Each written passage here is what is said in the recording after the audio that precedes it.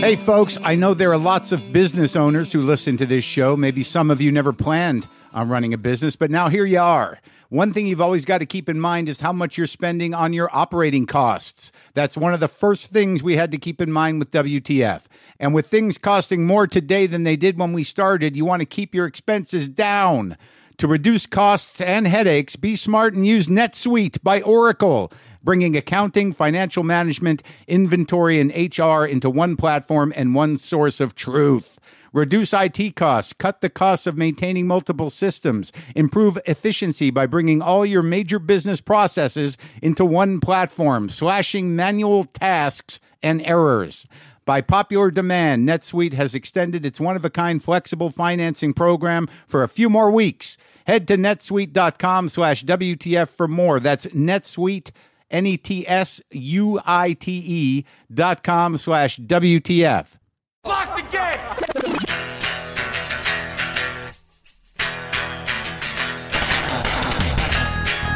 All right, let's do this. How are you, what the fuckers, what the fuck buddies, what the fucking ears, what the fuck nicks, what the fucksters, what the fuckeristas, what the fuckstables? All right, that's fucking enough. Sorry, kids. Sorry, parents. That's a lot of fucks in the first 5 or 10 seconds of this show. It's full fucking on. I apologize. It's Mark Maron. This is WTF. Thank you for listening. I hope you enjoy my show. What have I got to tell you right out of the gate? Well, if you listen to that pre-show announcement, I think we answered everyone's questions. For those dates where I hit those amphitheaters where some of you thought I was playing myself, flattered, as I said, but not true. It seems that the tickets for the Oddball Comedy and Curiosity Festival, of which I will be part of on some of those dates, go on sale Saturday at livenation.com. So those would be the ones I'm on. Those would be the ones in Tampa and all those other ones. Why don't you have your website up, man? Maybe that'd be helpful for people to listen to you say the things that you want them to go see and maybe be part of if you had the dates in front of you. Don't talk to me like that. Don't sass me. I'm just trying to help. Who the fuck are you? I'm you, asshole. All right, this has been fun. We should be a comedy team. All right, well, let's go to the calendar. Let's go to the calendar now. Tonight, I am in Bloomington, Indiana at the Comedy Attic. Tomorrow I'll be there too, and Saturday. And then the oddball dates are Tampa, Florida, Charlotte, North Carolina, Atlanta, Georgia. Then I'm back in Charlotte at the Comedy Zone. And then I'm at Red Rocks in Denver for the oddball. I'll be at Mountain View, California, Irvine, Dallas, Houston, and Austin. So those all go on sale Saturday. That's my understanding at livenation.com. Glad we settled that. All right, today on the show, from the new film, I don't say that too often, but you know him from a lot of things. But he is in Think Like a Man 2. Romany Malco. Maybe some of you know him from Think Like a Man, the first one, or some of you know him from 40-Year-Old Virgin. That's where I know him from. I ran into him on a plane, and I was like, you're that guy. He's like, holy shit, I love your show. And I'm like, you're on it. Let's do it. He's on the show today, and I'll tell you, man, I didn't know what to expect, but it was full on. It was a full-on conversation about a lot of shit. I learned a lot about rap music that I didn't know I was going to learn. We learned a little bit about politics, a little bit about the black man in politics, according to Romany Malco. We learned, what else did we learn? We learned about acting. We learned about fishing. We learned about Trinidad. We learned about the Marines. I don't want to spoil anything. I feel like I've spoiled a lot already. Great guy, great talk, coming up around the bend. That was a really out of tune opening riff to Up Around the Bend by Creedence Clearwater Revival. Thank you. Thank you to those who were able to identify that. I appreciate that. Another thing I want to mention is that my buddy Bill Sheft, he's a writer, and he was a writer on Letterman for like 25 years. He used to do, there's an interesting story about Sheft, and you'll hear that story on a future WTF, but he's got a book that's dropping this week. It's called Shrink Thyself. It's a novel about getting rid of psychotherapy and living the unexamined life. You can get that at Amazon.com. You can get that now. That's Bill Sheft's book, and he will be on WTF soon. That was a great conversation. I'm trying to figure out whether or not I'm close enough to you guys to tell you this thing about my dick. Because I'm not that kind of guy. That's not really true. I mean, I've shared things about my dick before, but not so specifically. Let me think about it. Right now, I'd like to share with you a little something, because I'm telling you what I'm doing right now. I'm breaking in a new pair of pants. And I know some of you who follow me know that that's a big deal. Breaking in some pants. And you're like, what kind of pants, Mark? Well, they're black jeans. Classic black selvage jeans. Where'd you get those? Are those Emma Jean and Willie's? No, you know why? They're not. Because the pocket on the ass of my Emma Jean Willie's went out. It blew out. I blew out the pocket from driving too hard on my walking and sitting on stools. From sitting on stools with my wallet in my back pocket. This is a stand-up related wear and tear of my ass pocket in my jeans. My wallet kept falling out. Fell out on stage in Albuquerque, New Mexico. It was incredibly distracting to a good deal of the audience. I lost about 10 minutes of good material because people were wondering when I would notice my wallet was on the floor. Can't have that happen. That's a professional liability to have an ass pocket blowout where your wallet can fall out and just capture the imaginations of an entire audience of adults. Can't have that happen too often. So I call Emma Jean and Willie. I email them. I say, what's up? You guys are a special pant.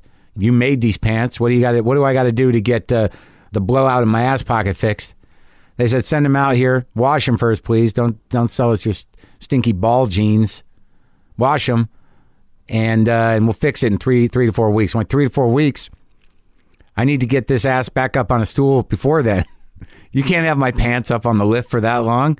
How long does it take to fix an ass pocket? So I decided to poke around the internet, and I look up Denim Repair Los Angeles. I figured there's got to be some specialty operation. And sure enough, I come up with this place called Schaefer's Garment Hotel, and I'm like, what up with that? Got some good Yelp reviews. This guy seems like a denim genius. So I go over there, and I show him the blowout in my ass pocket on the Emma Jean Willie's. We talk salvage for a little while, and then I talk about Billy Gibbons, and I turn him on to my show. This cat's a good cat. I think his name's Robert. He says, yeah, I can fix that blowout in your ass pocket probably inside 10 days. It's going to cost a little bit. How much could it cost? I don't buy much, folks. Let me get my ass pocket blowout fixed for what seems to be an exorbitant amount of money. Some of you are like, I would have sewn it myself. Yeah, but this guy's a specialist. Got to give it to the doctors. If you got a problem, you go to a specialist.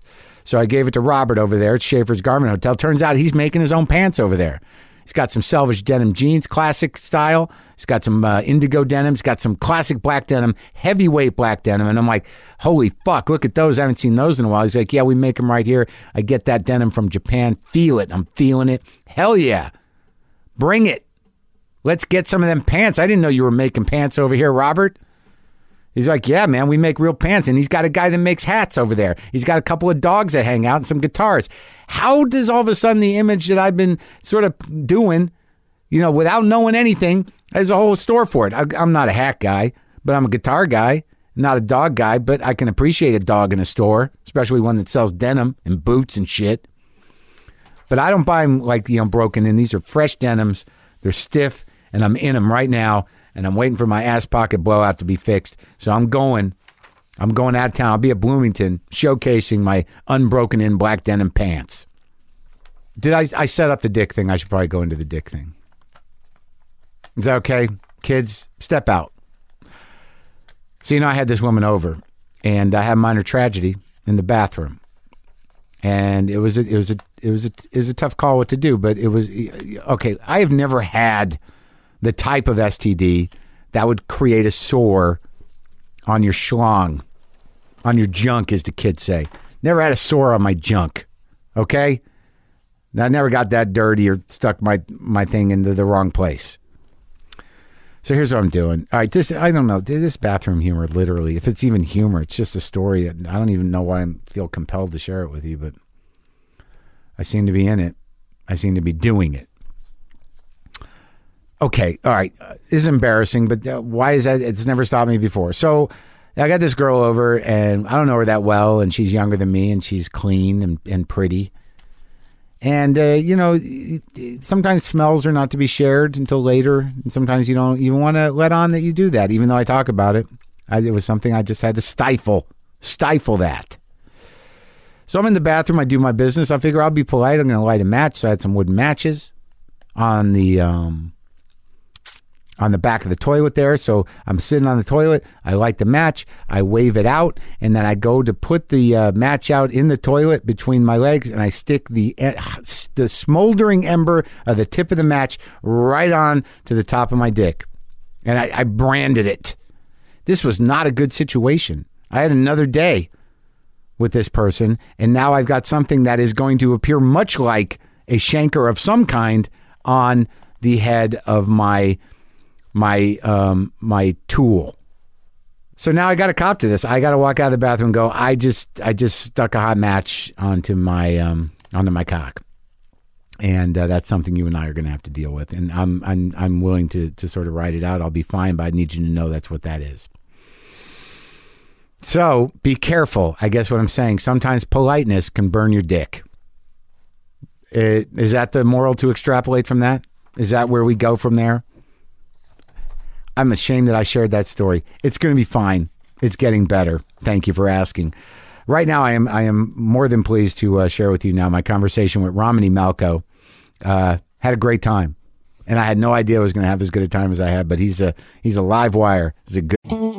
Sometimes I wish I paid more attention in school, or in some cases, any attention at all. There are probably a lot of things I could have gotten more out of, like literature, and now it's probably not in the cards to go back to school and study the classics. But luckily for us, there's a new podcast called The Foxed Page that dives deep into the best books of all time. This is basically like the best possible college English class, but more relaxed and fun. No pressure of grades or needing to prepare something to say in class. It's only the books you want to read and know about, presented by best-selling author Kimberly Ford. Everything from Cormac McCarthy to Madame Bovary, from classics like Frankenstein to modern hits like Lessons in Chemistry. I love Ireland, but I missed the boat on James Joyce. The Foxed Page has a 3-part series on Dubliners, and that's a pretty great starting point. Want to get the most out of what you read? The Foxed Page is for you. Get it now wherever you get your podcasts. Cat.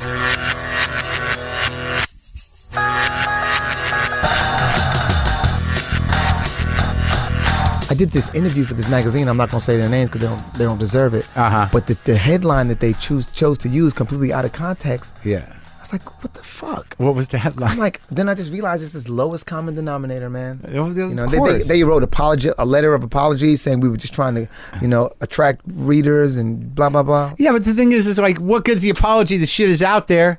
Thank you. Right? You. I mean, it's like, I appreciate you apologize, but could you now take it out of everyone's head? Thank you. I fucking agree. Exactly. And then now I did this association with me being this way. I'm like, fuck these people. What way? Man. What happened? Come on. Oh, man. What? There's, I don't know. You don't have to mention the magazine. What was it? It's just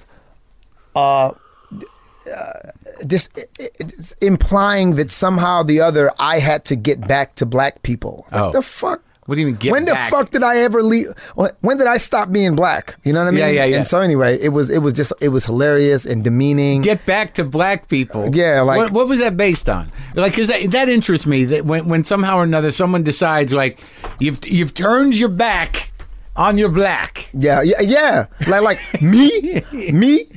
Out of all people, literally with my Tijuana Jackson and all this other stuff. And anyway, I just laughed at it, but they were like, we were just trying to, we realized it was a major oversight. We've corrected the issue, blah blah blah. Well, we realize it's a major oversight. You're still black, and it's okay. Literally, and I just from that point forward, I just like, okay, I just won't be fucking with these people. You know what I mean? Right.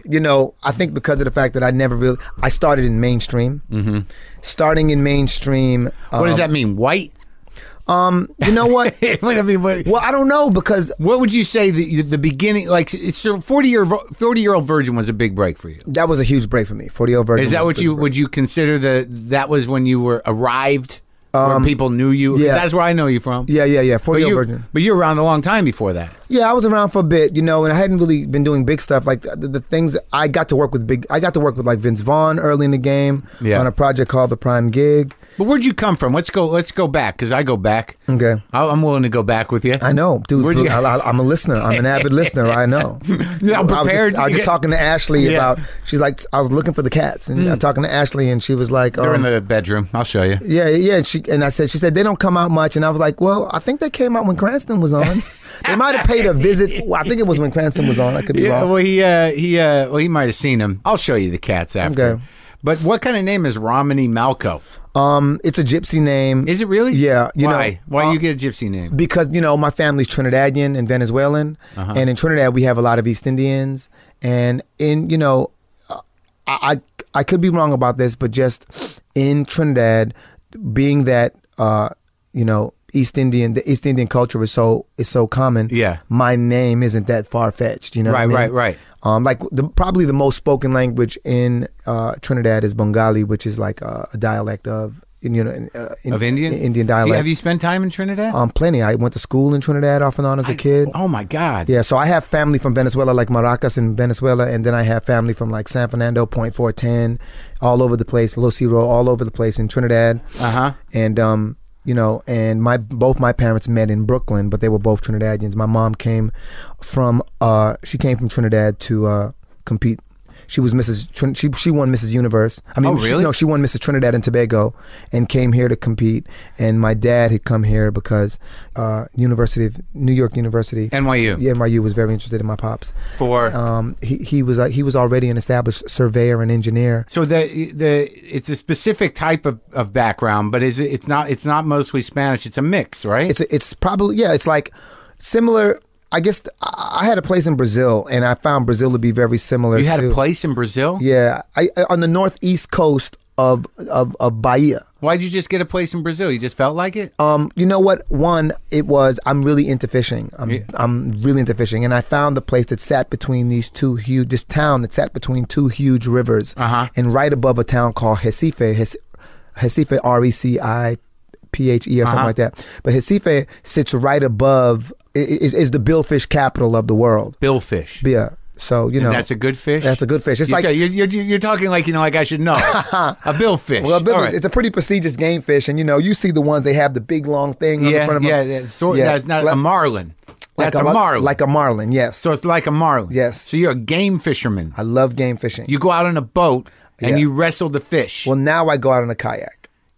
So you're stripping it down. You're getting primitive. Primitive. I like it. You even out the playing field when you do that. But aren't you talking about fish that are as big as a kayak? Yep, absolutely. You want to be pulled around. If you ain't being pulled around, you ain't really, So you're out there with a kayak and a fishing pole that locks into your kayak, trying to catch fish that can pull your shit. Yep. That's right. And then you just wrestle it out until it gives up. Well, it's dope. And then what do you do with the fish? Well, then it depends. So I'm a catch and release guy. You know what I mean? Now, I caught like a 40-pound white sea bass, and his ass got ate. Where'd you get that? Oh, yeah. Well, yeah. Off the coast of Santa Barbara. A white sea bass off the coast of Santa Barbara? Absolutely. Right up here? Right up here. Is that normal? There's a season for them. And if you can get your line, there's a season where if you can get your line down past the barracuda, the sea bass are below them. Yeah, because they're all feeding on like the bait fish. So there's barracuda off of Santa Barbara? Oh man, I've caught so many barracuda off of Santa Barbara because of my nerves. How many feet? How many feet? 3 feet. 3 feet barracudas. 4 feet. Yeah. All teeth. All teeth. Sometimes you can't get them in the boat because a mako shark will just eat that before you can get. Wait, so you're pulling a barracuda in, and then a mako shark just jumps up and eats your fish? Absolutely. You see that regularly. Absolutely. That's a common problem with trying to get past barracuda, hooking a barracuda by accident. You have to deal with a shark that's going to come eat the barracuda. That's right. You were definitely in the food chain. Yes, exactly. You know what I'm saying? Just a little bigger shark will come take you off the boat. The last time I would say it was about a 7 or 8 foot mako shark. The last time I saw a shark in Santa Barbara, I had put my rod down to help a friend, and a fish pulled my rod into the water, and it was a brand new reel. I jumped off the boat, swam down after my reel. I could just see this little gold spool disappearing, and I came back, got on the boat, and about 10 minutes later, a mako shark just started circling the boat. I was like, that's the last. It looks like up close, it looked like the pit bull of sharks. And was that the fucker that ate your reel? No. It ended up, there was a guy on the end of the boat who was throwing up the whole time. And his rod somehow. So he was sort of involuntarily chumming. Exactly. And he hooked my line and ended up catching my rod 2 hours later. So you got the rod back? Got the rod back with a mackerel on it. A mackerel. So, all right. So you grew up partially in Trinidad till how old? Yeah, till I was 13. So you went through a lot of stuff there. Yeah. Definitely. Is that where you learned to love fishing? You know what? Actually, I learned to love fishing in upstate New York. Yeah, because my pops would drive us out from Queens or from Brooklyn to upstate New York on the weekends or every couple of weekends, take all the kids in the neighborhood when I was really young. So your dad was an engineer and a surveyor in Trinidad that Yep. did he get a full ride No. at NYU, or he didn't take it? My dad did not take the full ride at NYU. My dad just basically literally went from that to becoming a laborer. And he eventually worked his way up working construction here Right. to becoming like a foreman and a superintendent. But prior to that, my dad literally, he had this gripe. He's like, a black man will never be recognized for his skills in America. That's how we felt. But why didn't he take the college gig? If I could be 100% frank, I believe that, a huge portion of my father's upbringing was in this weird way, like this conditioning, this constant invalidation of him and his abilities, and as a result of that, his insecurities overrode his actual ability. He didn't think he could cut it. He didn't think it. He always. Yeah. Yeah. And I definitely have adopted some of those. Hard not to. Yeah. You have siblings? I have one younger brother. Yeah. I mean, my dad's got like 13 kids supposedly. I've met 5. For like. We're in Trinidad? In Trinidad, yeah. I mean, I imagine that shit stopped once he got stateside, right? Yeah, I mean, once he got stateside, he had me and he fell in love with my mom, and he had my brother. They met in New York. Brooklyn Basement Party, yeah. At Brooklyn, and your mom was a former beauty queen. Yep. From Trinidad. Yep. So it all worked out. Yeah, that's how she got here. She won the trip to America to come compete in America. And she didn't leave. No, sir. She got pregnant with me. And your dad was already a citizen? My dad was, I think they were both working on the citizenship. They were both about 23 years old. Wow. Yeah. So where do you get time to have another 12 kids? Was that after? That was before. Before? Yeah, it was before. So from 15 up, you just... It's weird. I got siblings. Like, I've met Donna, Debbie, Clint. I mean, these people, we've hung a lot, and they're just a few years older than me. Mm-hmm. You know what I mean? Yeah. Yeah, my pops was a wild one, unfortunately. Before you left Trinidad. Yeah. Yes. And they're down there, all your siblings, your half siblings? They're down there. They are in Trini. I kick it with I used to kick it with Debbie. Debbie was one of my sisters, but I kick it with Donna a lot. Donna is the one that was closest to my pops. So you grow up in New York City. Yeah. And what do you do? What's your interest when you're a kid? When I was a kid, I mean, how'd you get to acting? I wanted to play professional baseball. Yeah. And I wanted to be an oceanographer. So you wanted to get into baseball? Were you playing? Yeah, playing Little League, the whole deal. We had all. So it was a childhood fantasy. It wasn't like you were on the cusp. No, I moved to Texas when I was I left Trinidad at 13, moved to Texas. With your folks? With my dad. My parents, it's a long story, but basically my parents separated. When she found out about the 12 kids? Oh, no. She got pregnant because she found out about the kids. Got it. She was I'm like, going to hold on to this. Okay. Yeah. Oh, really? Because my dad was like, we don't have to have children. I have 13 children. And my mom was like, 23-year-old, 24-year-old. Like, hell you do. And she insisted on getting pregnant. And she told me this story about she couldn't get pregnant. And she found this thing called Lydia Pinkham. Mm-hmm. And she said, I drank that Lydia Pinkham and I was pregnant instantly. And I thought, Mom, I got to research this thing now. And I researched it, and it's the worst thing you could ever take for yourself. What is it? Lydia Pinkham was like this kind of hoax. It was basically a hoax back in the day that this woman sold, which was like a baby in a bottle. That was the logo. That was the slogan. If you take this thing, it helps you get pregnant. Kind of like today, if a woman can't get pregnant, she can get acupuncture. There's all these holistic things she can do. Right. Lydia Pinkham kind of marketed herself that way back in the day, but it was just really, I read the ingredients and researched the ingredients in it. Woo! Was it nothing or was it bad? It was bad. Oh, really? Yeah, it was really tough on the liver. Stuff that was really tough on the liver. So, but she ended up having 2 kids. She ended up having having your parents split up. And then they split up when I was about 12. Yeah, 12. Yeah, but you're okay with both of them? Were they okay with each other? Was it volatile? Did your dad kidnap you and take you to Texas? I did the kidnapping, actually, believe it or not. Yeah. What do you mean? Well, what happened was, I'm telling a lot, but my dad, he messed around. Well, clearly he had an issue with that. Right, exactly. And so my mother, who was this beauty queen and really sheltered, didn't really have any life skills. She thought she was going to live happily ever after with Prince Charming. And her method of retaliation... That was a lack of foresight, I have to say. I agree. This is funny as shit, but it's so true. Yeah. And, anyway, so she kind of, her way of dealing with it, coping, was doing the same thing. So ultimately, her and my dad went their separate ways, and she left with a guy who I thought was a drug dealer at the time, and she upped and basically disappeared. So I kind of resented that. So she left. She got pissed at your old man then and left. Yeah, and so my dad tracked her down. This is all within weeks. My dad tracks her down. Yeah, and when he tracked her down, she kidnapped my brother and I. Yeah, and when she kidnapped my brother and I was always closer to my mother, but because of the fact that she was with this guy who I thought was a drug dealer, I didn't want my younger brother, who was 5 years younger than me, in that environment. So I actually kidnapped my brother at 12. At 12, and escaped to. We were in Hempstead, and managed to escape. Managed to get in front of a guy named Detective Howie. You went to the cops. I didn't go to the cops. We busted into a dispatch. Yeah. They thought we were robbing the place, and I told them what the situation was, and they called the cops. And I didn't want to go at the cops either. Didn't trust cops. You're a young black man in New York. You don't trust cops. And I ended up sitting across from a guy named Detective Howie, and he really listened to me. Yeah. And he knew that I was trying to escape the precinct. He knew I was trying to get out of the precinct. Yeah.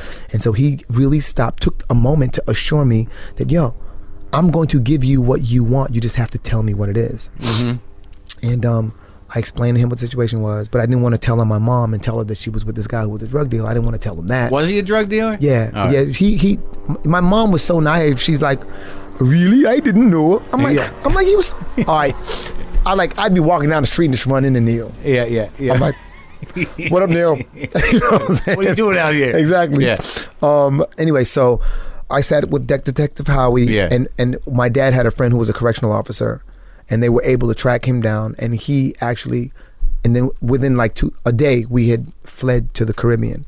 With your dad? With my dad. But your dad didn't know where you were. Your mom took you, and he didn't know where you were. He had no clue. So this was like, you had to get out, find somebody going to find your dad. Yep. And then you went to Trinidad. Went to Trinidad, yeah. And you just holed up for a while. I was there from the age of 12 to 13. And then who the hell decided Texas? Well, my dad had already been going. Part of the reason he was able to have these affairs is because all this time he'd been working in Texas, because construction was like a big thing. The oil was big in Texas at the time. So he was working on oil rigs. Yeah, working on oil rigs, building oil rigs. They call them shutdowns, or where they shut down an oil rig, or they start building one. So he's working for one of them big companies that just does oil rigs. Brown and Root, Exxon, all those different companies. Yeah. As a foreman at that time. No, back in those days, just a pipe fitter. Wow. Yeah. That's a filthy hard job. It is a filthy hard job, man. My dad put in work. I remember there'd be times, I grew up in one of the blessings, and you're going to laugh at me saying this, one of the blessings I had is living in a fucking trailer park. I grew up in trailer parks. In Texas, we lived in the projects and we lived in trailer parks. I got to see all different kinds of culture, especially being West Indian. Yeah. So you got the Trinidadian experience, which is multicultural. The 5 most spoken languages in Trinidad. Ready? Yeah. English, Bengali, French, Spanish, and Chinese. How many you speak? I speak 1, which is, and I barely speak English. Yeah. And I studied French for a long time, but I'm not fluent in French at all. And I studied it for a long time. You gotta have a knack for it. You really do. I lived in Paris, and I went to school at the European Language Foundation while I was there. Teachers refused to speak to me in English, and I managed to get around. But once you're not there, once you're not running it all the time, you don't. Yeah. All right, so you go to Texas. So I go to Texas, and so you're living in the trailer park. Living in the trailer parks, just kind of exposed me to culture in ways that I hadn't thought about. Like what kind of culture? Good? Are you talking good or bad? Well, it was a different kind of racism. It was a different kind of trailer park racism. Yeah, it was different. And I realized, it wasn't just us. I always felt like, black people have been so bad. And here I am, 13 years old, living in a trailer park, and I'm like, oh. White people, they don't got it so good either. Oh, shit. So it's like, it's poor everybody. People. It's poor people. It's everybody. Yeah. I was like, oh, wow. And, that was interesting. And was there any bonding, though? Was there any sort of that's an interesting idea. I'd obviously thought that, the idea of poor white people, poor black people, that there is oppression and a sort of contempt of the poor and a lot of race. That's something we don't talk about in America is class. All right. But was there any sort of unity around the anger of treatment of whites and blacks together? You know what? We weren't intelligent enough. I don't think at the time. I don't think that people were. I think that what I picked up on was that in the being West Indian, right, and or even just being a Black American, being someone who was born. I'm the first American born in my family. Like what I had noticed amongst my people is that there was classism, there was racism according to complexion. So I was darker complected, so I couldn't get into a light skinned party. Really? Oh my God, it's hilarious. This is. I wish I was making this stuff up. A light skinned party. Yes. How is that advertised? What's that invitation look like? Do they give you the tone? Like if there's a party, well, you know what? Like if you, like literally, like, oh, I hate to say this, but you just weren't invited. You know. Too black. Yeah, or you couldn't get in because it's funny. It's just I just realized that there was this oppression, this learned oppression that we had imposed upon ourselves. Right. And not just in America, in the Caribbean, in my Black experience, that's what I experienced. You know, and then when I was in these trailer parks, I was like, oh shit, they do the same thing to each other. You know what I mean? The white people. They're classist. They're classist within themselves. And I'm like, but we all live in so you have a double wide trailer park. Yeah. So you have a double wide trailer. Yeah. Oh, I see. So all right, Yeah, right. So it happens there too. Exactly. And the house on the hill is a double wide down the street. Yeah, you know what I'm saying? Literally. Yeah. That's perfect. Well, that's perfect.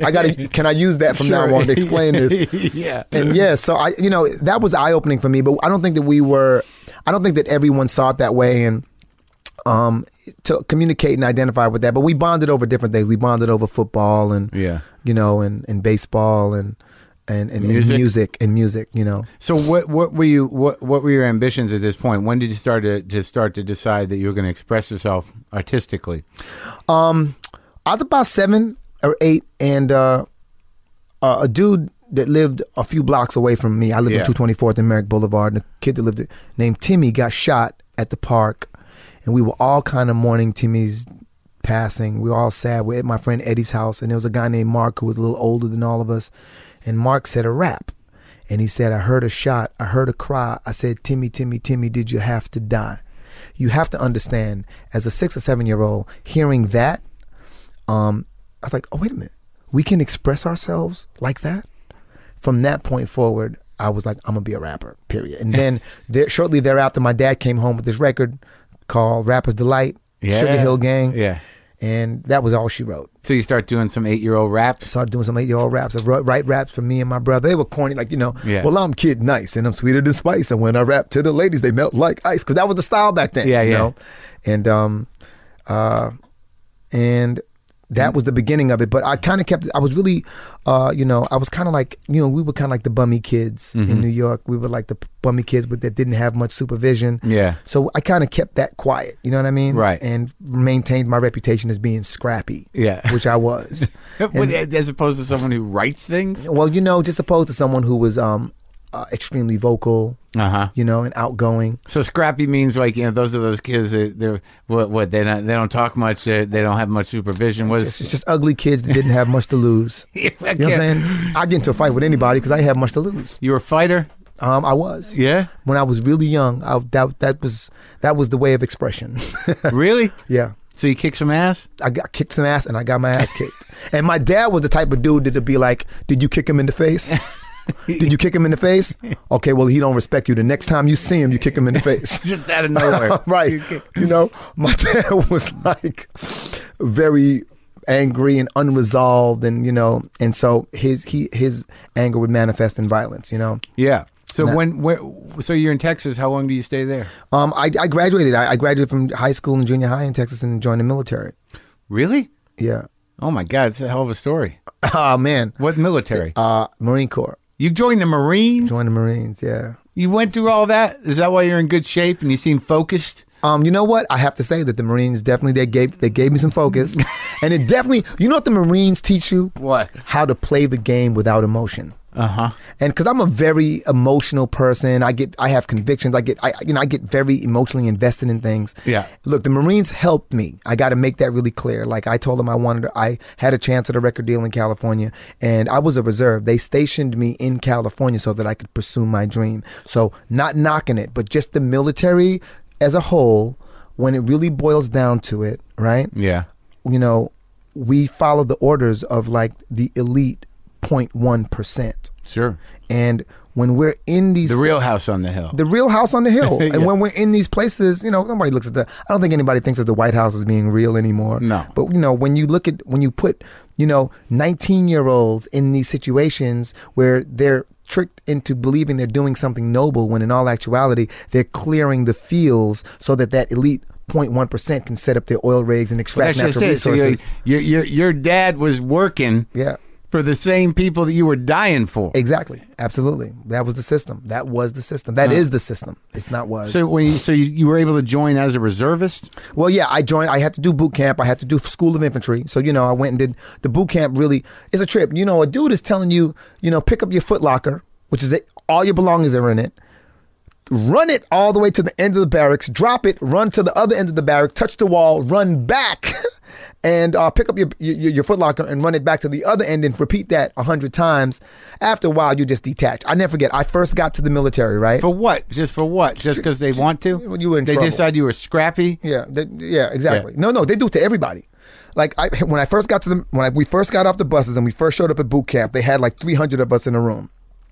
And all the drill sergeants are sitting up on the table in front of us. Yeah. And they're joking with us. Hey, you know, who eats pussy? Yeah. Who does this? Who does that? Yeah. And kids are raising their hand because the drill sergeants are joking with them. Yeah. And this one guy, I forgot his name, he raised his hand and goes, you eat pussy, huh, Private? What's your name, Private? Said Private so-and-so. Yeah. I said, okay, all right. You eat pussy. You eat that pussy till the booty and the head cave in? Sir, yes, sir, blah, blah, blah. Yeah. And the kid starts joking with him. And they flipped on a dime, surrounded him, and I thought they were going to beat his ass. And they were like, you think it's fun, Private? You making eye contact with me, Private? They were going in on him so hard. I was like, oh, I get the game. I get the game. They were seeing who's a smart ass. Yeah, they set you up, you know what I mean? Yeah, to see who... For an opportunity to... Exactly. Who's got some moxie. Exactly. Yeah. So what I did was from that point forward, I clicked. Yeah. I followed orders and did what I was supposed to do. Yeah. You know what I mean? And just knew that it was temporary. Yeah. And, you know, I was always in first, second, or third. But you chose this. I chose it completely. But I just didn't know how it went until Why'd I you got there. choose it? Because I didn't really, all I knew was I wanted to be a rapper. And I didn't really have any other direction than that. So I thought that if I got my military time down, at least I would have the option for the GI Bill. Yeah.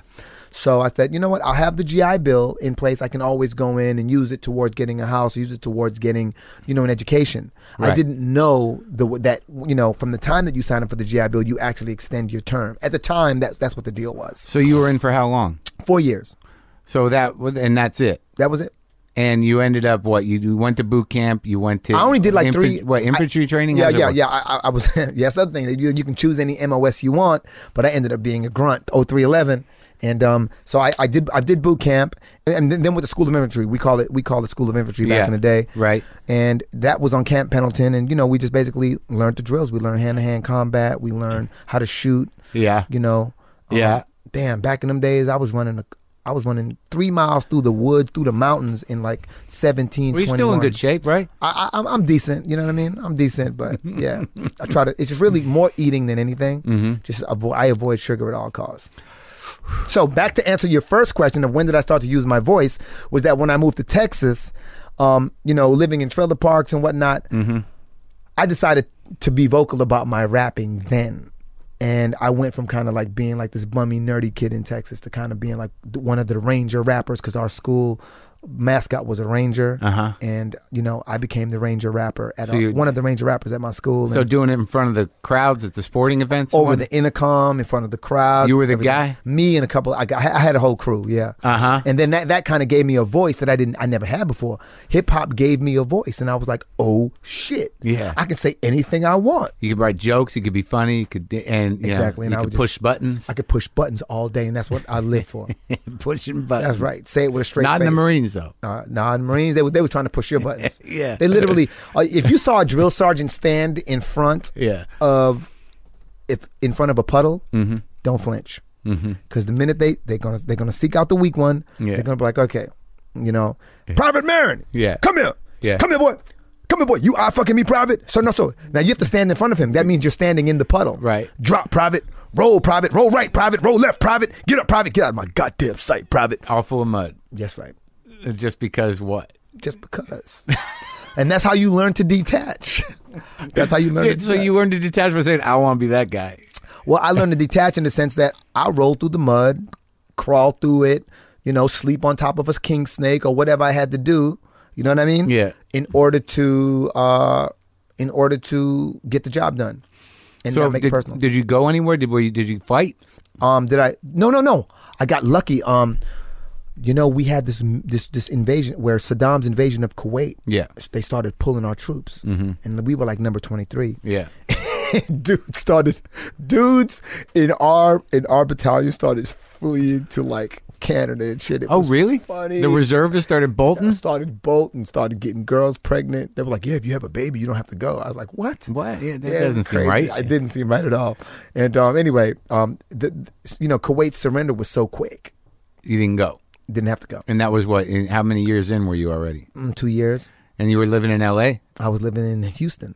I was stationed back in Houston. And then I said I wanted a rap career. And in 89, I packed up and moved to California. And you were still in? Still in. Third year. It's third year. And it would literally, there's a base right over there, not too far from here. Yeah. There's an Air Force base over there by Stadium Way that the Marines share with the Air Force. And I would go over there and do like paperwork and stuff for them straight up. And that was your only requirement? That's my only requirement. Yeah, show up for work occasionally. That's it. So you come out. So what were you doing in Houston? I went to school, junior high and high Yeah. school in Baytown, Texas. So my goal was to go get my crew and move to California so that we could get a record deal. But they didn't want to go. Yeah. They were like, we can do it right here in Houston. You Yeah. know? And it's true. There were like some budding rap groups like the Ghetto Boys, Royal Flush, Raheem.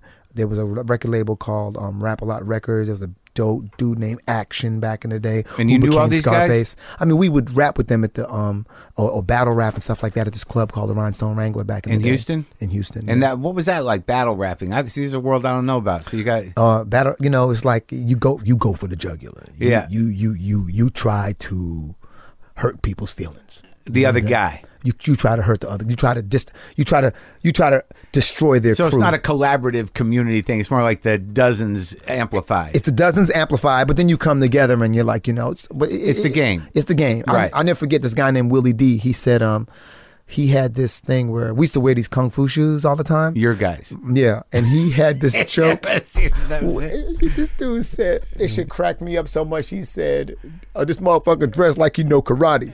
Head like a donkey and a German shepherd body. The country is funniest shit I ever heard. This shit had me crying. So when you do that, it's all improvised usually? A lot of time we just made it off from the top of our heads, but Yeah. we would come with prepared raps too. Yeah. So you get to go in on them, like make some personal shit about them. So this was a whole night. So guys would be on stage together? Yeah, and we were too young to be in the club. So Big Steve, who owned the Rhinestone, would make us sit by the door until it was time to battle. Yeah. And then we got to go on stage and battle with the big dudes, we were just so good. Yeah. He was like, I get these dudes. And your kids too, which is cool. Yeah, they're like, exactly. these youngsters are going to come in here and do this thing. Exactly. And you're waiting by the stage door? Waiting by the stage door, but we opened our mouths on stage. Yeah. It was a problem. Yeah. It was a problem. Like I never forget. I ain't gonna say the rap group's name, wanting to beat our asses in the parking lot. And people were like, "Yo, man, they kids." He's like, "Yeah, but they talk like grown-ups, nigga. You gonna say some shit?" I never forget that shit. They talk like grown-ups. Yeah. They didn't give a shit. He wanted to whoop our asses. But generally it was friendly. It was friendly, and we had a community, like it was a hip hop community. Ultimately, we did things for that community, Right. You know what I mean? And it was new in the sense that the South was kind of disregarded back in those days in hip hop. The West Coast had their thing, and the East Coast refused to acknowledge us. And at the time, they were kind of the conduit. You know, so In its rebellion, the South started forming its own thing. Little J, who was who owned Rap A Lot Records, started this label. He started signing people like Action, who became Scarface, who became one of my favorite rappers of all time. The Ghetto Boys and all that, and they started getting this surge, And now you got I remember I had the Ghetto's Boy, one of the Ghetto Boy albums, maybe the first album, just because that guy was so fascinating. Which one? The little guy. Bushwick Bill. Yeah. You had the one. Where he's all fucked up on the cover. Mind Playing Tricks on Me album. Yeah. I don't know what album was. Yeah. The action, the Scarface album that got me was that gunshots rang out. What the fuck? Heard this nigga bite the bullet. Like, damn, fucked him up. It was basically the soundtrack of Office Space. Right. Fucking, remember it starts out, he's in the car when he's saying that rap. You know what I mean? Yeah. That's right. He's singing it, and then they pull up next to him. That album is one of my favorites. You know. That might have been the Ghetto Boys Resurrection album, actually, because they broke up. They had a guy named Big Mike join and take Scarface's place.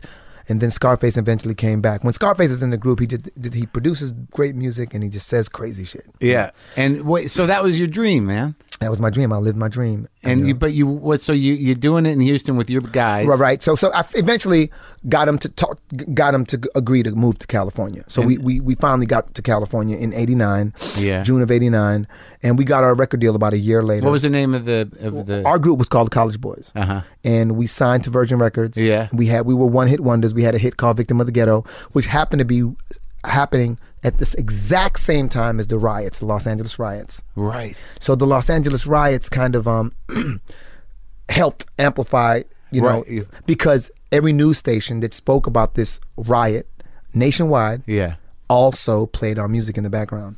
Really? Yeah. So you got a hit off of Rodney King's demise. A hit off of Rodney King's rise and demise. Right. Yeah, because Rodney King was big in the clubs for a minute. Yeah. After that, he'd show up in the club like he was, like he was the man. Yeah, he was, but he was a little beat up. Yeah. I mean, he was obviously beat up in the horrible situation. Oh yeah. But That's right. He was sort of I don't know if he was sadly the position that he had culturally was a lot. It was a heavy burden in a way. Right. You're right. It's funny because I was so young and insensitive at the time that I was really angered by the situation because we had all experienced our things with cops.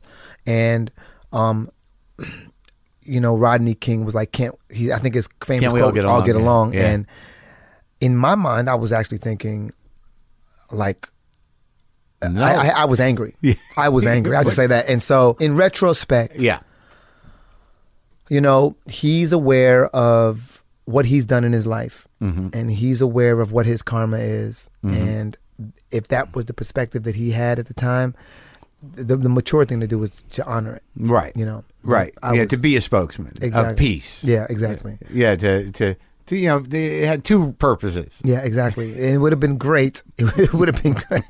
That's fucked up. It would have been great if he said, "Fuck all you all." No, this is bullshit. But it'd been great if he had something profound to say. It would have been great. Yeah. But I mean, what is there to say at that moment? You know what I mean? I mean, that there's at least for me at the time was that there was a major imbalance in the profiling. Yeah. And that there's this convenient way of making young black Americans a scapegoat for the judicial system and for the prison system. And at the time that was really obvious to me. And speak about the amount of tax dollars that go into it. And if you're someone who isn't, look, from my research. Yeah. Your birth certificate is basically a banknote that's handed over to the Federal Reserve anyway, right? Right. So ultimately, each person on average is worth about, and my numbers could be off, but about $750,000 in taxes over a lifetime. So ultimately, all the debt that 0.1% accrues, they pay them back by handing over these banknotes to the Federal Reserve, right? And if you become a non-tax-paying citizen, as far as America's concerned, well, we're gonna get the taxes out of you by putting you in jail.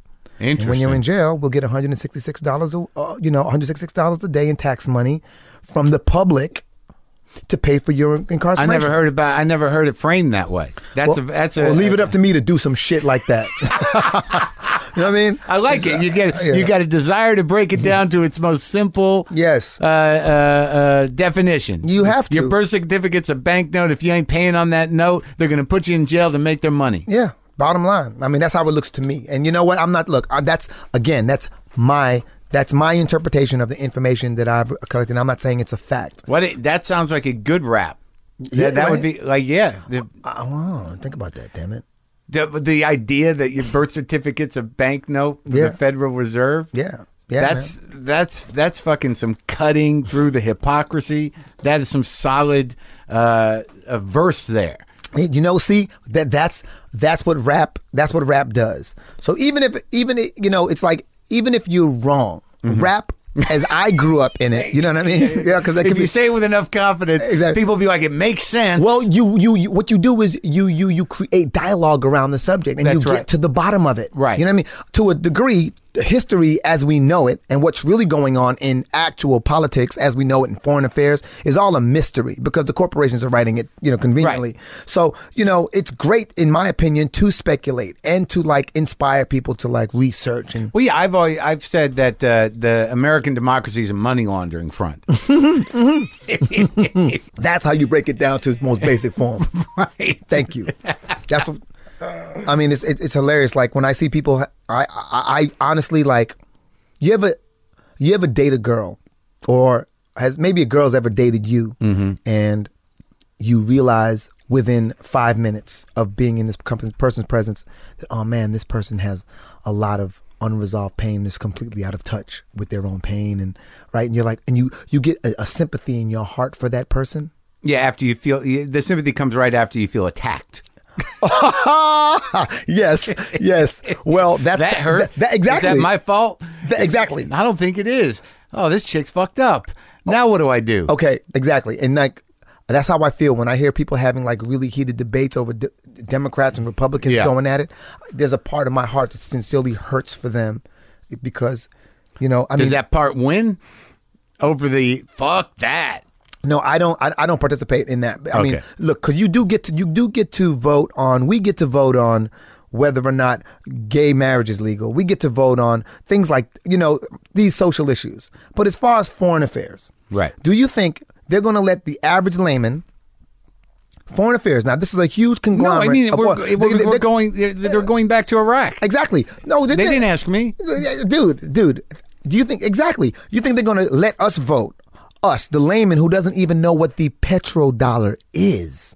They're going to let us choose the CEO for that conglomerate for the next 8 years. But that's the whole problem now is that, that there's such an aggravated apathy once the reality has been shown to the people that do vote and even the people that don't vote that they're not working in our interest, that all they're banking on is enough people are going to, when they go like, how you doing? They're going to go like, nah, I don't know, I'm okay. All right. Well, if most of the people say that, and there's a couple of others on the fringe saying like, this is fucked up. Yeah. Or the other guy saying like, I ain't making enough money. Yeah. As long as those are relative minorities to the people that are disconnected and going like, nah, I'm all right. I can eat. And I don't give a shit about the rest of it. That's who it's driven by. Yeah, it's not driven by right or wrong. It's driven by like who do I vote for? That guy seems like I like his hair. So they don't give a fuck. No. But they don't represent anything but business interests. I completely. I mean, don't be wrong. The last girl I dated, her dad was a delegate, and it really helped me. I got to go in and see them vote on stuff, and I realized that when you go state to state, people care.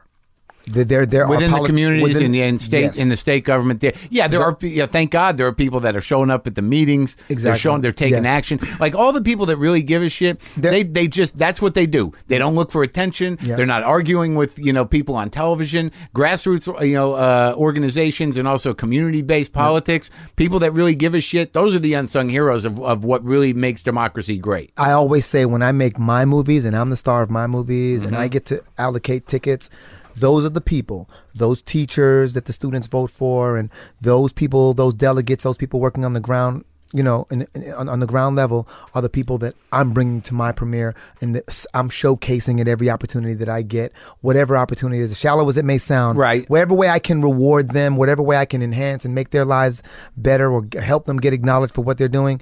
That's what that's my goal. And back to what the point that you were making is that, if you look at activists that are being effective, they don't even fuck with the White House. No. The White House is a waste of fucking time. They go straight to the corporations. They hit you in the pocket. They know who the bosses are. That's how you get shit done.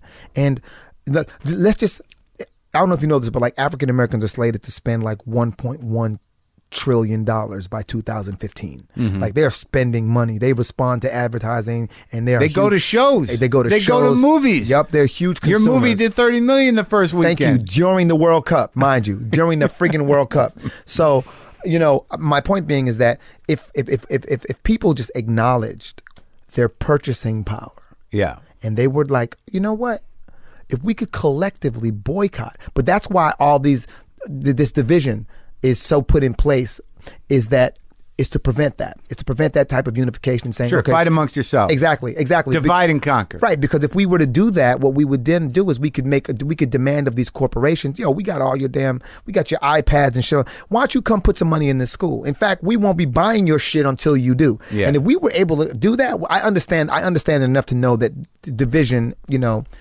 is important in order for like the higher ups to sustain. You have to divide. Keep them fighting over bullshit. Exactly. So, but if we were to do that, that's really, you want to change. That's how you do it. You hit them in the pocket. Well, right. Well, okay. So now we're talking, Romany Malco, the activist. I'm not an activist. No, but I'm saying that, like you think about this stuff. Mm-hmm. So you're rapping. So you had a voice. Yeah, I had a voice. And you had the one hit. Mm-hmm. And then how does it go from there to acting and to making that decision then? Well, after I had my rap career, I started doing jingles with my boy Nitro. Uh-huh. And I was having such a blast doing jingles. I thought I'd never really go back to doing anything in hip hop. Jingles again. For what? Like Shure commercials, Honeycomb commercials. Dude, I became like, I'm not kidding you. We'd have like 4 jingles on the air at once. And that's a good paycheck. Incredible. We had a blast. Yeah. We had rap was popular for these jingles back in the day. Yeah. So sometimes we'd make singing hooks, but sometimes singing jingles, sometimes we'd make like rap jingles, and we would have a blast. Me and Nitro, Night Diggy, giving a shout out to Darren Clowers right now. What up, man? The jingle guys. The jingle guys. And so after that, I started, I'm going to produce records. So I produced like CeCe Peniston and stuff like that. Not her big hit, but I did get to produce some stuff on CeCe Peniston, and I did some stuff with Randy Crawford. And then after that, I started an internet business. And I'm telling you right now. Yeah.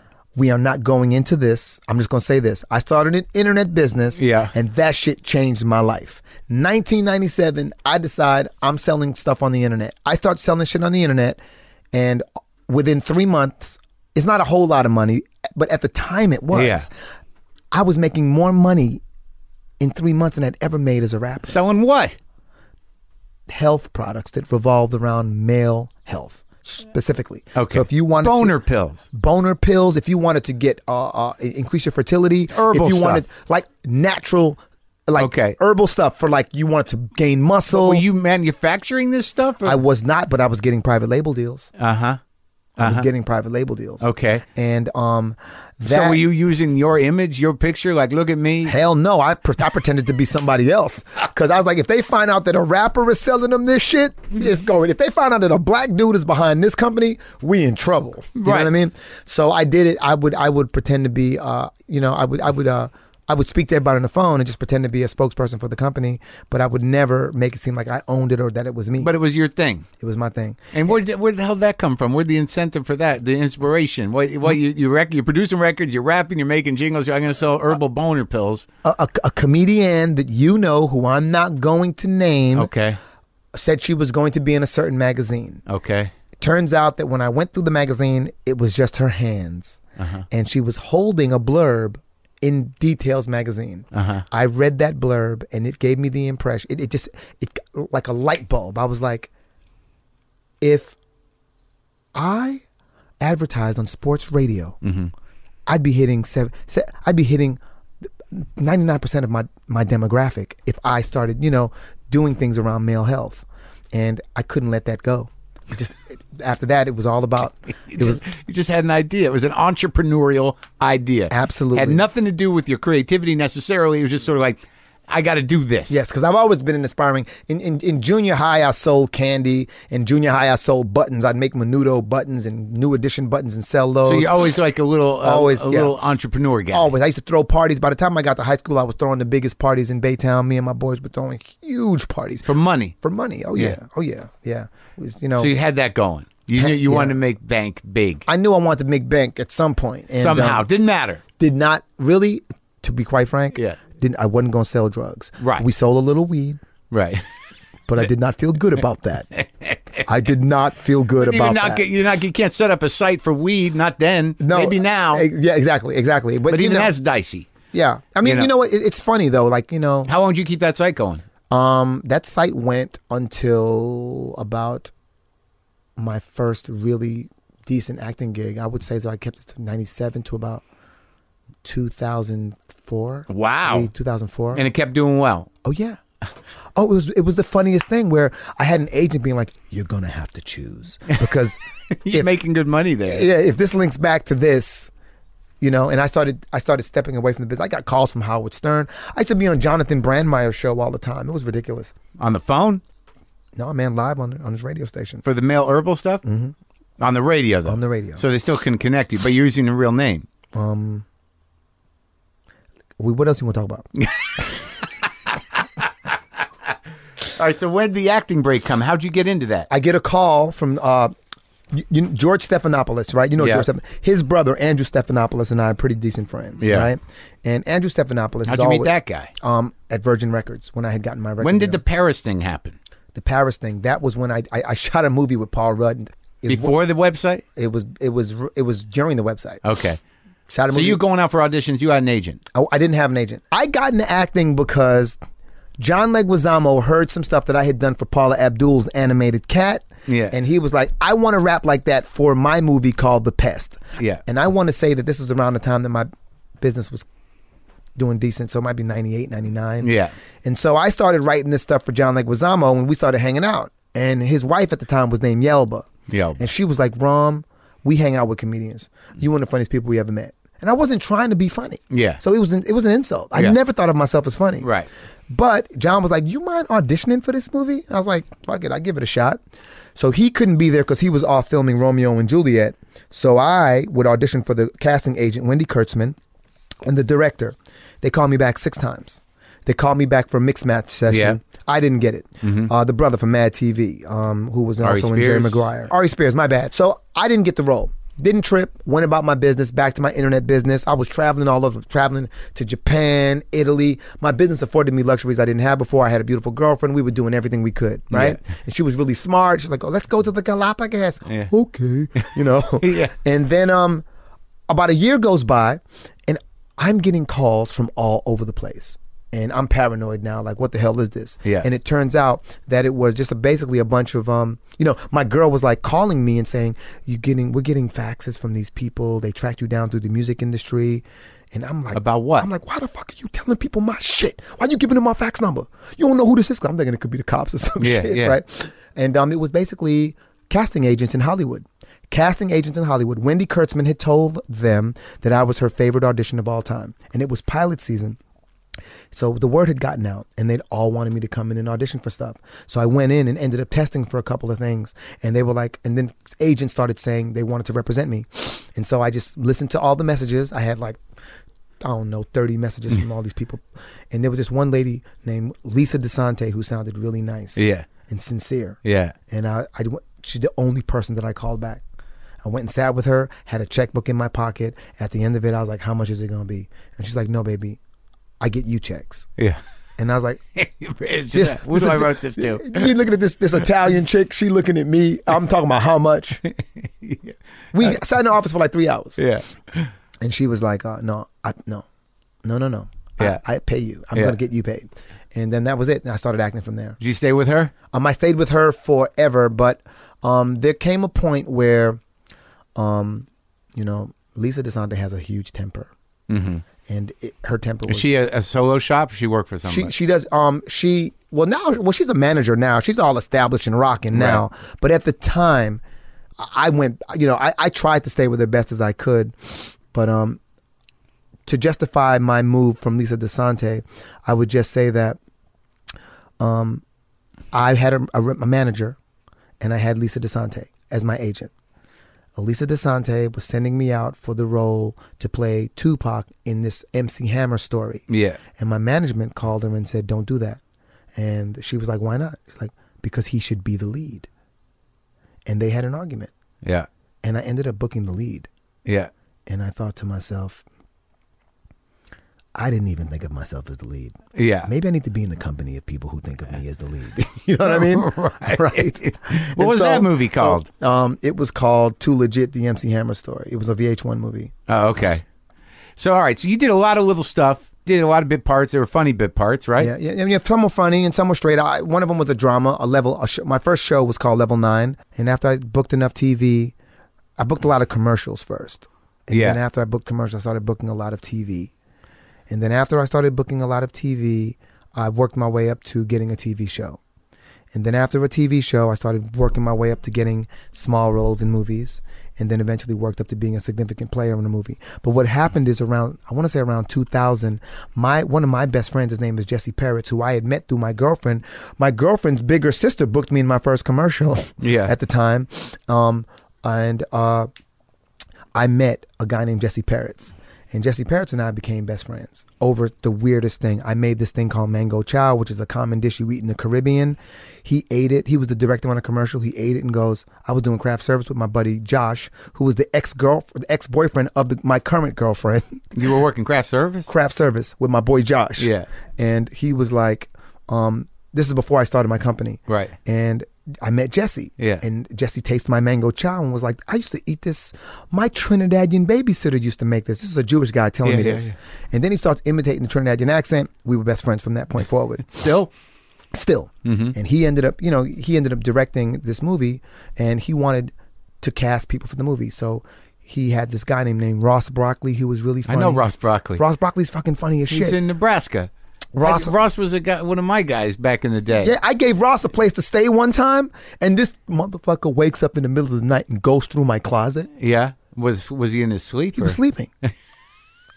Opens the front. When was this? When were you hanging out with Ross Broccoli? Ross Broccoli, 2000?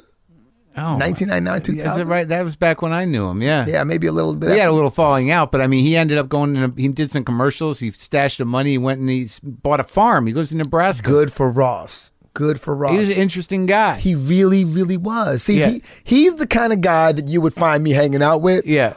Unintentionally. You know what I'm saying? Yeah. And what's the director's name? Peretz? Jesse Peretz. He's pretty much the producer. He's a producer on Girls. Does a lot of Nurse Jackie.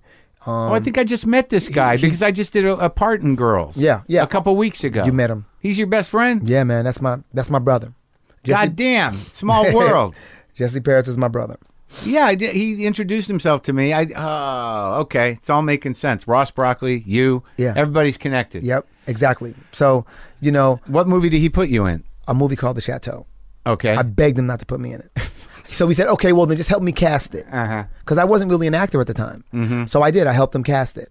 And after I helped him cast it, he asked me to play a small role. And so he put me on camera for it, carried it back to his producers. And the producers were like, why can't Romany be Paul Rudd's brother? And I was like, Jesse, your first move, First Love, Last Rites, was not a success. Yeah. If you want to fail again, put me in your movie. Do not do this to your career. I beg you. Yeah. And they insisted, and we ended up doing that movie, and it pretty much changed our careers. Oh, was it a good movie? It was a great movie. I mean, it was like a really independent movie, and it was, aesthetically, it was horrible because This was the Paris thing. It was the thing in Paris. Yeah. And you and Paul still friends? Oh, yeah. Yeah. And we shot that for like 13 days. Yeah. We shot it for 13 days, and I just never left. I was like, I'm staying. Peace. I was like, how long did you stay? About 6 months. I had to come home. Yeah. But I just didn't want to leave. So by that point you're shifting out of the boner pills. Yep.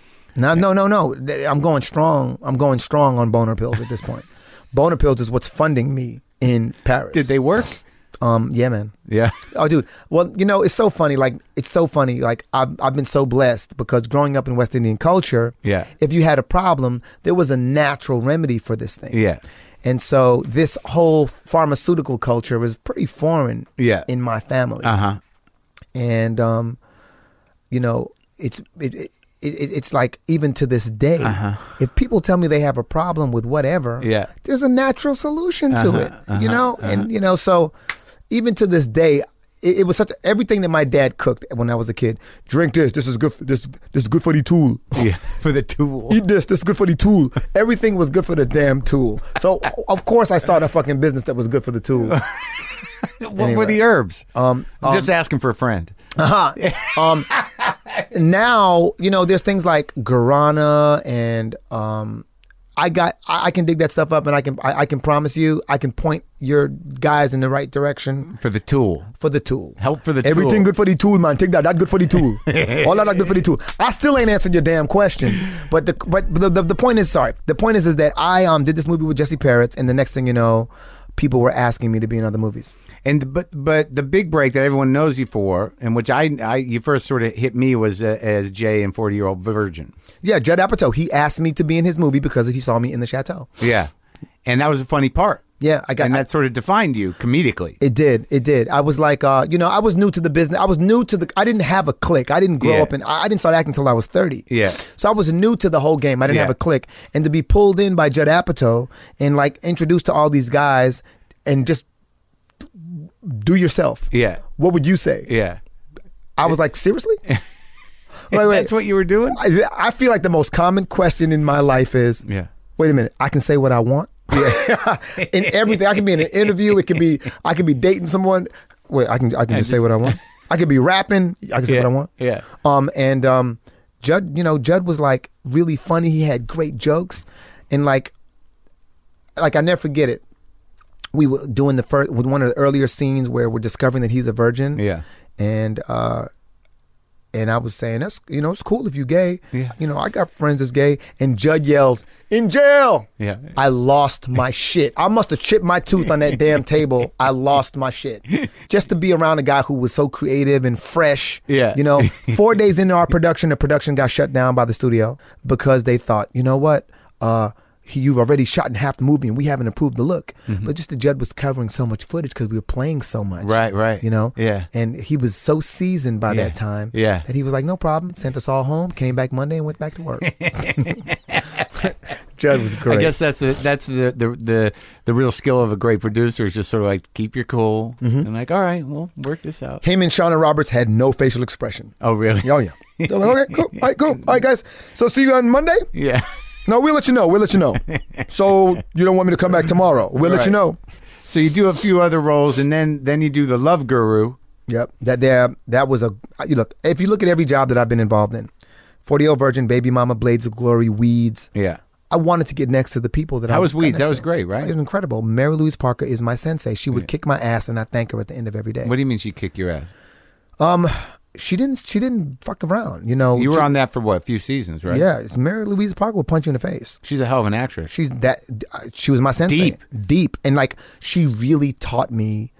Well, first of all, my acting coach is who taught me. Yeah. Sandy Marshall flipped the script, broke me down. I used to laugh. I'd be in the pews laughing at people on stage crying like these actor types. Yeah. Never considered myself one of them until I ended up crying on that stage. She was your boot camp. That was your boot camp. It was my boot camp. And from that point forward, I knew she made you roll around in the puddle. Exactly. She made it clear that everyone could see through my facade. The emotional puddle. Yeah. There you go. Yeah, man.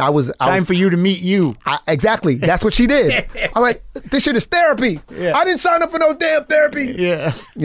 But yeah, Sandy Marshall, she gave me free class. She just made me stay after class one day. She's like, I'm going to tell you something. She goes, I think you're talented. And of all my students, I really believe that you could go somewhere. Mm-hmm. So I'm going to give you free classes because I don't think that people give you things very often. And all you have to do is show up. That's what I did. I showed up. You were a challenge. She was going to break you. She was going to make you what you are. Yeah, and she really did. I never forget, man. I was like, you're right. I was rolling around in my own puddle, my own tears. I was like, ain't this some shit? It's just, you suddenly realize that everyone can see you. Yeah. They can see through your bullshit. They just tolerate you. That's right. Yeah. And the good friends, they don't tell you, they keep tolerating you. But a lot of people are like, I'm done with that. Yeah, exactly. And I didn't know that. But they know the better part of you. Right, exactly. But I was so charming and entertaining that it was really everyone else's entertainment at my expense. And I didn't realize that either. Because you thought you were getting away with something. Yes. And she just completely exposed me, and I was like, and that from that point forward, I actually began to take it more seriously. Seriously. Like with something like The Love Guru, which was, I mean, notorious tank. Mm-hmm. Does that affect your jobs? You know what? For me, it didn't, because in fact, it got me jobs. Yeah. But also, the shit that I learned from Mike Myers changed the game for me. What was that? Well, just everything. Like, he taught me things I did naturally. He suddenly made me aware of. Like, right. I didn't know what memes were. Right. And I didn't know that I was creating memes in my career. As, Right. in 40-year-old Virgin, I created all these memes. I Right. didn't know that shit. I didn't It's hard to know until it becomes one. I mean, it's a rare person that does intentional memes. Right, but it was a year. It was years after the fact, and Right. everywhere that I went with my mom, people were like, "Don't put the pussy on the pedestal," and right. I didn't know that those were memes. Right. I didn't understand that they were that. I didn't know about color association. Right. So there's a color scheme, and you can create certain color schemes that people will automatically associate with your movies, consciously or subconsciously. No fucking clue about that stuff. I had no idea. This dude, Mike Myers, is so fucking deep and smart. Yeah. Seriously speaking, like, it was another situation like being with Mary Louise Parker where Right. where if you didn't sit and take note, let them slap you in the face, you were an asshole. Right. Because there was so much to learn. And you learned a lot about comedy, a lot about marketing. Comedy. But you'd already sort of done your own marketing thing. I mean, you had an instinct for it. I did, but he showed me how to systemize it. Like, he had a trailer, Yeah. one trailer with just a wall full of pictures and colors and like a wall. Yeah. Not a wall, the entire trailer. Yeah. It's like, if you didn't know it was his, you'd be like, oh shit, somebody's getting murdered. But it's weird because that movie didn't, with all his memeing and colors. Yeah, well, there was a couple of things that happened. One of the things that happened was that, there was a great script in the beginning. Yeah. And because of the fact that, how can I say this?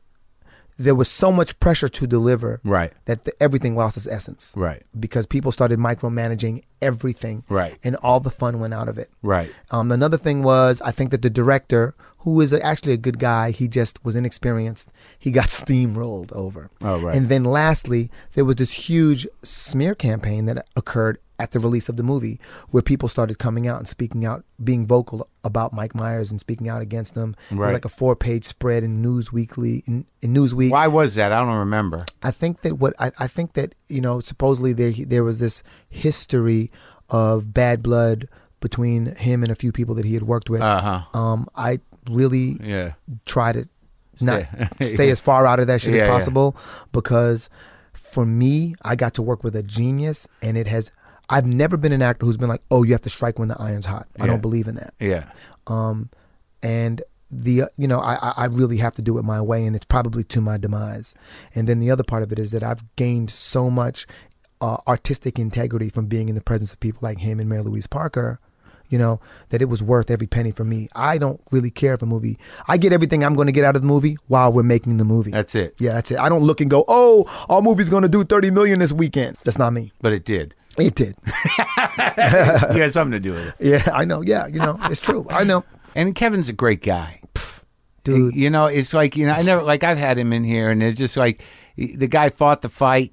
Came out on top. He's incredibly grateful. Yep. He's generous. Yep. It's got to be about 80% of his success because he's got a good heart and he does the right thing by people. He really does. He does the right thing by people. I'm doing my own movie now. He signed on to play a role in it. Like, he's that dude. Yeah. He's like, man, I owe you, Rom. I got you. How many days do you need? The busiest man in Hollywood. Yeah. Got to be one of the busiest comedians in Hollywood. Yeah. I owe you. How many days do you need? When he said that to me, it took me at least 4 minutes to respond because I couldn't. What? My movie? My movie? You sure? Because, hey, I was literally doing that for like 4 minutes. Yeah. He is a generous guy, man. Now, this is interesting because we talked a little earlier about the movies you want to make. Now, this is your movie. Now, Yes. we talked earlier about some of the things that you want to give back to the community. Absolutely. Is this one of those projects? This is one of those projects where it's like, for me, the situation is that in the world of Hollywood, they tend to make you either or. Yeah. So you're either this or you're that. So my experience growing, you're either an angel or the devil. Right. You're either a whore or a virgin. A very binary way of thinking. Sure. And so I have a problem with that because I've grown up with people who were heavily flawed with the best of intentions and gave the best advice they knew how. Yeah. And these people aren't depicted in film anymore. Yeah. You're either one or the other. The Right. films that I grew up watching, that was that. So one of my favorite films of all time, ever since I was a kid, was One Flew Over the Cuckoo's Nest. Sure. Now you can look at Jack's character on a lot of different levels. You can look at him as crazy. You can look at him as rebellious and obnoxious. You can look at him as a hero. Yeah. You know what I mean? Leading the frontier or pioneering the frontier. You can look at a lot of those characters a lot of different ways. And I love that where you're actually engaging the gray area. And I feel like with the dumbing down of a lot of film, because of the fact that we're not even making film for America, we're making film for non-English speaking people. Right. They have if you go to France, they have some of the most sophisticated films that you've ever seen. Yeah. But if we're trying to make a movie that's accepted over there, we got to have explosions and shit. Exactly. Because we don't know the intricacies and the idioms of their culture. The international market has broken it down to the lowest common denominator. Well, only because we're catering to, in my opinion, some of the most sophisticated films I've ever seen have been made in the international market. My personal taste. Sure. But at the same time, when we're raising all our money to make our movies, we're raising the money overseas, 90% of it. Okay, I'm gonna just say this for those who aren't aware. I'm speaking the obvious here, but just for those who aren't aware, the way that it works these days is this: if a comedy costs more than $30 million, it's probably not getting made. Anything else, if you're going to make a film, you're usually going to want to make it in the $100 million and up range, which is basically you're making 4-quadrant movies at that point, where it appeals to the broadest audience possible. I think Michael Igor or something like that made that announcement when The Proposal was so successful. They said we'd make another one. He was like, no, we're not making a follow-up. I don't care if it made $140 million because it's going to cost us $70 million to make it. And by the time we spend that $70 million and we do the P&A budget, we're not going to recoup on that. So if a comedy isn't under $30 million, we ain't making it. I think it was Michael. He was the guy who said that shit, right? Okay, cool. So now everyone's jumping on that bandwagon to try to keep the comedies. But the thing is that comedies, like you think of Woody Allen and whatnot, they were very specific to our culture. Right. And so that type of stuff these days doesn't translate as well overseas. Right. So you're making it for a niche market, so you got to keep it like at $1 million, $2 million. Exactly. So what's happening with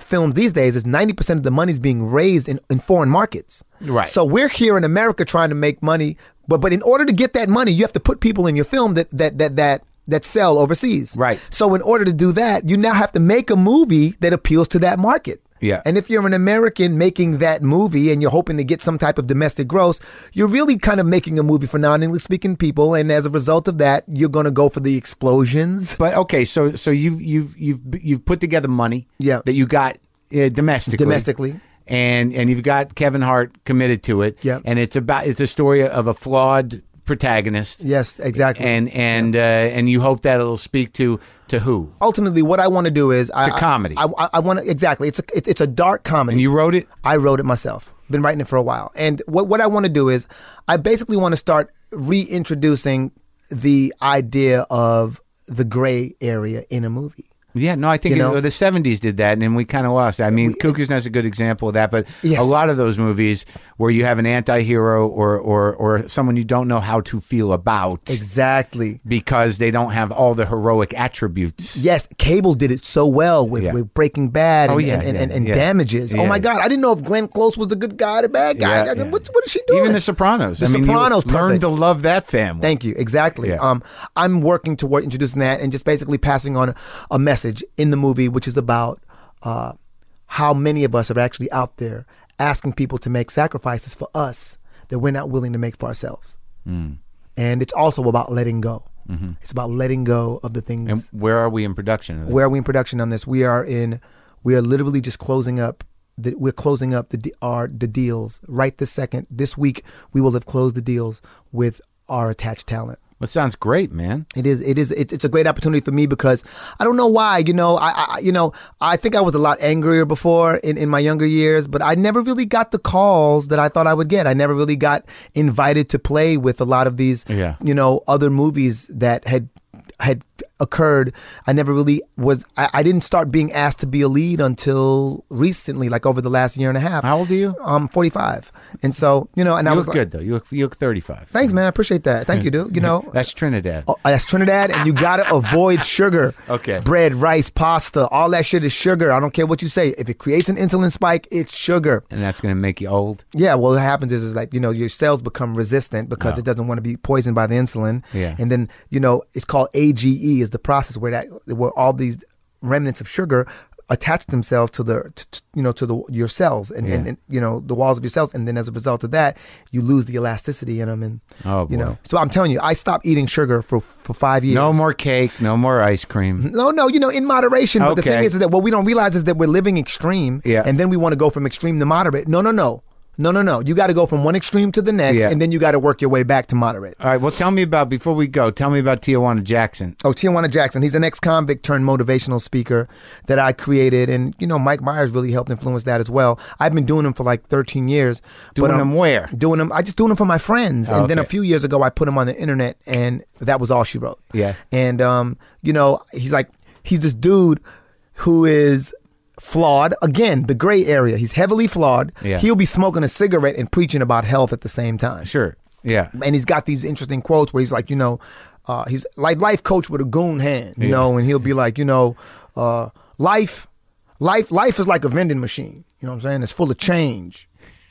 That type of shit. He thinks he's really proud of himself. You know what I mean? Early bird gets the worm. Early hawk get to eat both them bitches. Heard me?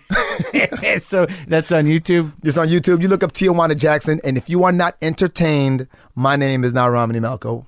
It was great talking to you, man. Yeah, you too, man. Thank you for having me. About it? Hey, man, I'm a big fan of I know, ran into you on the plane. And I geeked the fuck out. Yeah, you're right? Oh, man, we're going to do it. Yeah, I geeked out a little bit. You've had some great interviews on here, man. Oh, thanks. Now, so is your pop still alive? My dad passed away in 2008. And your mom? My mom is still alive. I just went to go see her. I just got back yesterday. I flew back for this interview. Was your pop able to see some of your success? Or? My dad was. My dad came with me to the premiere of 40-Year-Old Virgin. Funny shit. So my dad comes with me to the premiere of 40-Year-Old Virgin. Yeah. You know Jerry Bednob? Yes. The guy who played the Indian guy that I've known him for years, yeah. He looks at my dad, and my dad looks at him, and they, what the fuck you doing here, boy? Turns out that they knew each other. From Trinidad? Get out of here. Yeah, that was great. We had a great night. That's hilarious. Him and my dad got shit-faced that night. It was well, great. that's sweet, man. Well, thanks for talking, and good luck with everything. I'm glad everything's going so well. Man, thank you very much, man. Hit a boy up on Twitter, Facebook, Instagram, whatever the fuck.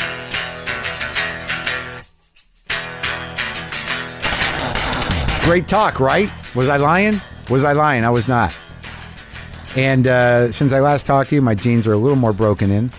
I imagine that my junk is healing. And I'm sharing too much. Go to WTFpod.com for all your WTF Pod needs. Check the schedule. Get that app for free. Upgrade to the premium. You can stream all 400 episodes. Haven't seen Def Black Cat in a few days, but I don't know. Maybe he'll check in. Everything's all right. As I said, I am in Bloomington, Indiana tonight, tomorrow, and Saturday. And if you have any questions, let me know. Okay. Boomer lives!